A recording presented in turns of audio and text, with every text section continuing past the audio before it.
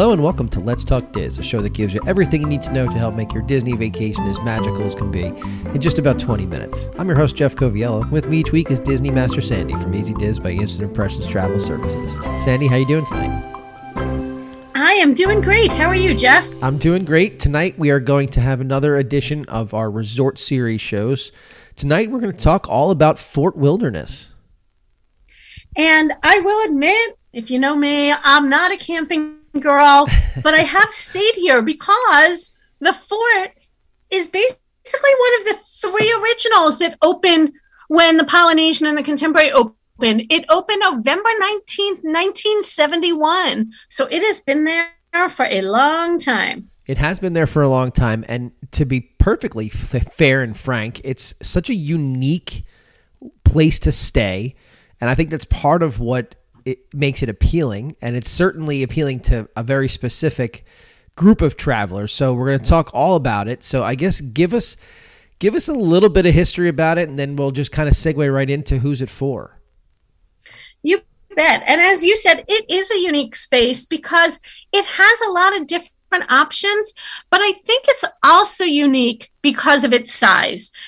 And I'll tell you right now, Google all you want. You're going to find a lot of very different numbers that are all close together, but look on 12 websites, you'll get 12 different answers. Right. But Fort Wilderness is 700 acres.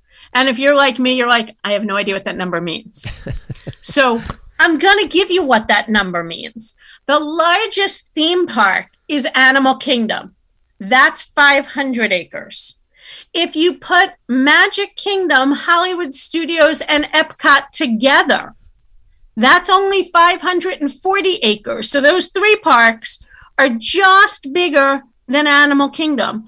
Fort Wilderness is 2/3 the size of all four parks put together. So it's huge. That's the first thing we know. And why is it huge? Because it is camping. It is woods. There isn't this big hotel building there. Lots of campsites, cabins. We'll talk a little bit more about it. And I will say that I remember going in the 70s. And again, you had 2 deluxe hotels or you had camping. And I was a kid, so it wasn't my money, it wasn't my choice. At the time, they had Airstream motorhomes up on Cinderblock. And you stayed in your own private camper at your private campsite. And it was kind of neat because you actually had maid service, housekeeping service into your camper. That's really cool. That's very interesting. I can't even imagine something like that today. Sadly, the campers are no longer there. Due to some environmental issues, we've said goodbye to them many, many years ago, and they've been replaced with phenomenal cabins. Now, the cabins is actually something that on my first trip to Walt Disney World, we stayed in.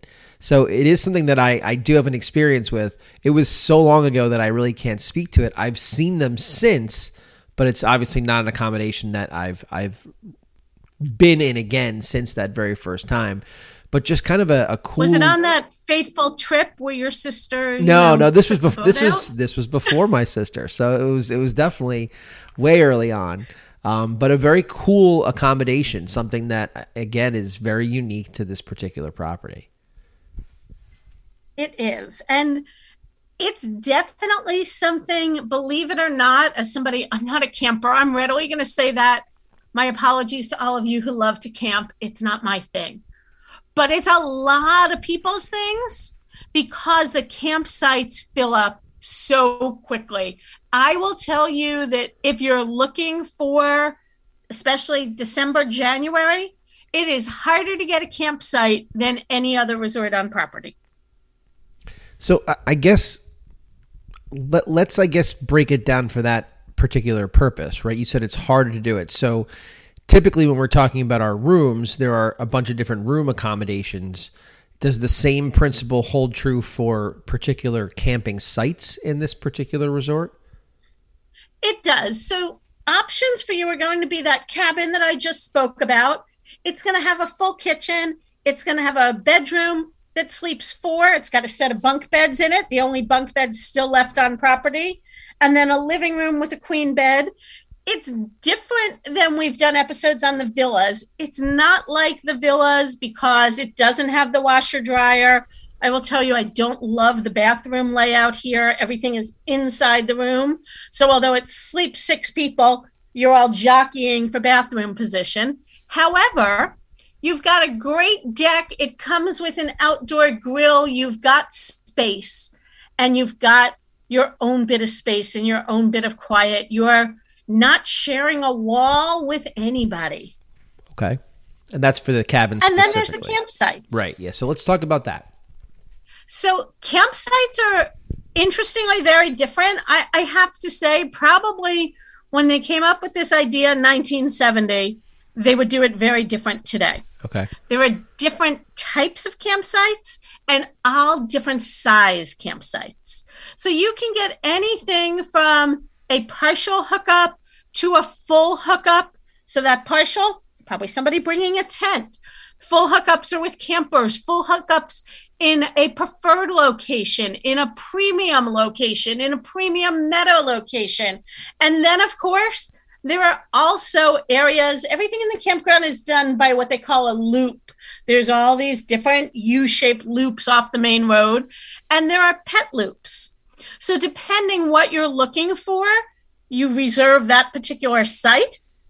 And as a travel agent, it was actually kind of one of the most interesting reservations that I learned to book, because I had to learn things about camping. Right. It's going to ask you, how big is your unit? Do you have a 5th wheel? Do you have slides? Do you have awnings? Because as I said, the sites are not all the same. They want you to have that camping feeling. There's lots of wood still left on property and the poured concrete pad in between to park, but they really do a bigger puzzle than I think any place else on property, fitting everybody to their site. Now, you may say to me, I really want to camp. I don't want a cabin. I want to camp, but I'm flying. So what can I do? I'm going to tell you that camping is not cheap at Disney. You don't pick Fort Wilderness to camp because that's where you're going to save money.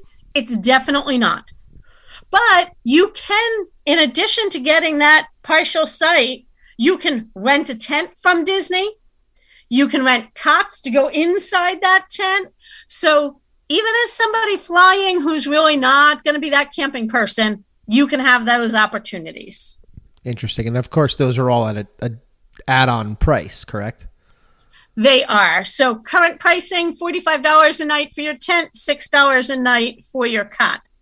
And that's clearly a sign of the quality of of the bed you're talking there. But that's also in addition to paying for the site itself. So that is on top of the site, because again, you can bring all your own equipment. Many people certainly do bring their own tents. How does check-in work for a location like this? It is very unique. It is a super small lobby because there's just a very limited number of people checking in there. They have, similar to a toll booth, for lack of a better phrase, there's a line of toll booths because people are pulling up in their motorhome and in their camper. So you kind of pull up to the window, get checked in, and then pull on through. Because obviously these bigger motorhomes, they can't put 100 of them in a regular parking lot like you would have for standard resort check-in. Right. Okay. Interesting. Anything else as far as accommodations that we want to talk about before I move over to transportation? So obviously, if you're there in a motorhome, you probably have your own shower, your own bathroom. Obviously, if you're tenting, you do not. So there are 15 comfort stations located conveniently throughout the loops to be available for, anybody who obviously needs them, as well as like every other resort. There are washer dryers available, because one of the other unique things about this resort is that people will often go here really to camp. They may not go to the theme park at all. They may only go for 2 or 3 days. There are a lot of snowbirds. This is why sometimes the sites are harder to get. I know people who go for 25 to 50 days. And so you're going to need to get things like laundry done in that time. That's a good point. A lot of the folks that I know that are campers, this is a stop along the way of many stops that they make too, which again, you have to get your mindset. For those of you that are listening, if this is who you are, perhaps you're nodding your head in agreement that yes, that's definitely how we do things. But let's talk about transportation. It is a very, very large resort, as you had mentioned. So let's talk about what we have to offer in that regard. So I will say, I think this is a tough resort for transportation because it is so large. We've talked about other large resorts and how they have a bus that runs throughout the resort. This has a bus that runs throughout the resort, but unlike the large resorts where after the last stop it leaves, in Fort Wilderness, the buses all drop you at the settlement depot. And from the settlement depot, you're going to take a bus to Epcot, Hollywood Studios, Animal Kingdom, or Disney Springs, or head over to the water and take a boat across to Magic Kingdom. So it is double transportation. You're walking from your cabin or your campsite to the front of the loop, waiting for the bus, boarding the bus, heading to the settlement depot. Now, there is a way around that a little bit. You can bring your own or rent a golf cart. I will say I have not done it without a golf cart, but sitting in my driveway at my cabin was my rental car and my golf cart. And I will tell you that my golf cart costs more per day than my rental car. But it's such currently, a cool golf car. Carts it is a cool car. The golf carts currently are $63 a day. You can drive your golf cart right over to that settlement depot, plug it in while you're gone for the day, and hop on that bus or the boat. So you can eliminate that first bit of transportation. Golf carts seat 4. They have a very limited number of golf carts that seat 6. And I will say, I wish they got more of them or they changed their reservation system, because the ones that seat 6 are on a first come, first served basis. So if you're a family of 5 or 6, you don't know until you arrive if there's going to be a cart that seats 6 for you. And to get 2 carts a day, unless you're really spending all day at the resort and that is your mode of transportation, to add $120 a day just so you don't have to take an extra bus is a lot in my mind. Yeah, it is. But it's a cool feature that I say when I walk around this particular resort. The golf carts are definitely something that draws my attention as someone who doesn't stay there often. It's definitely a piece of the resort that I think is a visual memory. Let's talk about some food. A bunch of different food options. When we get to it, I will mention it's absolutely my favorite place to eat on property, just from the entertainment perspective. But break down some of the food options. I was going to end with that one and leave it for you, but go ahead, Jeff. Take that one first, because I know it's your favorite. Well, listen, and I'm so happy that it's returning to property. The Hoop-Dee-Doo review for me is such an iconic show. It's such an iconic memory. So many of my trips have begun with this experience that to me, it almost started to feel like if it's not one of the first things that I do, my vacation truly had not yet started. But it's just a wonderful, wonderful experience for the family. I can't speak highly enough of it. It's very entertaining. There's so much food. You know, if you're a strawberry shortcake fan, if you're a fan of dinner theater, you know, with a ton of kitsch involved, I can't recommend it highly enough. It's not cheap. I'll throw that out there right away. But if you're looking for something to break any kind of ice with any of your traveling party that maybe is not all in on Disney, I would say bring them to this particular show. They may end up on stage and it would change their whole perspective. And part of the reason it's not cheap is it does include beer and wine, which is unusual to be included in any dinner at a Disney resort. Correct. It is their longest running stage show. As you said, it, like everything else, closed when COVID happened. It was not one of the first things to come back. It actually will make its re-debut June 23rd, 2022. Right. which I missed. I missed on my last visit, so I'm excited to have it return. That's definitely one of those things that you want to plan for. And we talk to clients about it a lot because of the way the transportation is there. People often, I recommend sometimes doing it on a park day, because if you're at Magic Kingdom, it's easy to take the boat over, enjoy that, and then take the boat back to Magic Kingdom, catch the fireworks, and then hop on the bus back to your resort. Because as we've mentioned before, there is no resort to resort transportation. Correct. So, you're staying over at Riviera, you're looking at a bus to a boat and all kinds of things to get there if you're just doing it on a non-park day. And while non-park days are for relaxing, an hour and a half to 2.5 hours of transportation time is never relaxing to me. No, we find it a great way to, if you're going back to the Magic Kingdom in the evening or something like that, it's a great way to do that. What other food options do we have? Trails End, a great buffet actually located right next to the Hoop-Dee-Doo. It's always a favorite. And a lot of the things, when you think of camping and cowboys, you're going to have that corn on the cob and all those great pieces. Okay. What else?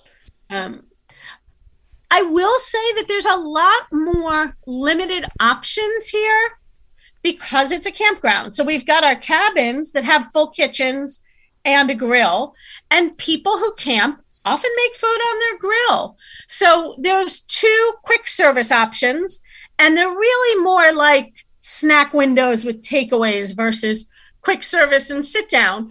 But because of the nature of being a campground and the things that I just mentioned, if you head to the Meadow Trading Post, which is their extremely unique gift shop, right, you'll find lots of food options there. And I say it's an extremely unique gift shop because it is a Disney gift shop. You can get a sweatshirt, a keychain, you can buy a soda. You can also get lots of food. You can get, bread and cold cuts and frozen pizza and hot dogs to put over that grill and a marshmallow kit to do s'mores in the evening. But you can also find charcoal briquettes, and you can find hoses to fix your camper and zip ties in case you had a problem with your tent. So if nothing else, wander through there to see what there is. It's so fun to see everything packed right in there. So I think that when you're talking about a campground, right, Fort Wilderness, you really can't discuss it without breaking down recreation options. We do this with every resort, but I think the campground is so unique that we really have to pay some attention here. It's almost impossible to break down everything, but let's give an overview. Give us some information as to what the recreation options are at this resort. You bet. And being one of the first resorts, I'm going to get stuck in some nostalgia. All right. So I'm going to give you a recreation that is no more. And that is Disney's first water park. River Country was at Fort Wilderness. It was a water park that didn't use fresh water. It actually used water right out of the lake, but I remember being there as kids. It had slides. It had, the big ropes above the water that you hung on to and swung. It was a lot of fun. It will always hold its place to me as the original Disney water park. It is no more. If you haven't been to the fort in many years, you probably think the pools are boring, because they were. They used to have 2 pools that were both big rectangles. Not so exciting. But many years ago, they decided they needed to up their game like the other resorts and have a main themed pool. So now they do have a big themed pool with a big slide. Lots of fun for everybody. But again, because people spend more vacation time here than in the park, you've got archery, horseback riding, Segway tours, carriage rides, bicycles to rent, volleyball, basketball, tennis, tetherball, and of course, being on the lake, you can do boat rentals and fishing excursions. I think when I think of the fort, I think of that horseback riding section. I just do. Like it's one of those things that's just iconic, and it's maybe because it's over by some of the food options that we had talked about. It's over by Pioneer Hall. When you're getting off the boat and you're walking towards Pioneer Hall, you can see the horse and just walking around. Like, it's just one of those things that's very, very visual. It's a memory there that you don't see at Disney's Grand Floridian. That's just not what you have there. So you mentioned things like archery, Segway tours, carriage ride. Like, those are the things that, if that's really in your wheelhouse, it's here for you. So definitely take advantage of it. Is there anything? And again, that's really bringing in the outdoors, getting more of a camping vacation versus being focused on a Disney vacation. The theme park may not be the main attraction. It may be all of those outdoor things, those family bonding things, those basics. It's sad to say that a lot of kids don't go ride bicycles anymore. That's just not where the time is, not where the streets are. And so really back to basics here, which is so nice. Well, let's touch on any basics that we didn't cover today. What did we miss that we need to address before we say goodnight? I'm going to go with two things that you may be looking for that also, sadly, like River Country, are no more. This was the home of 2 dinner shows, not just one. Mickey's Backyard Barbecue used to be here. Right. It is no more. That land has been cleared. It is not coming back.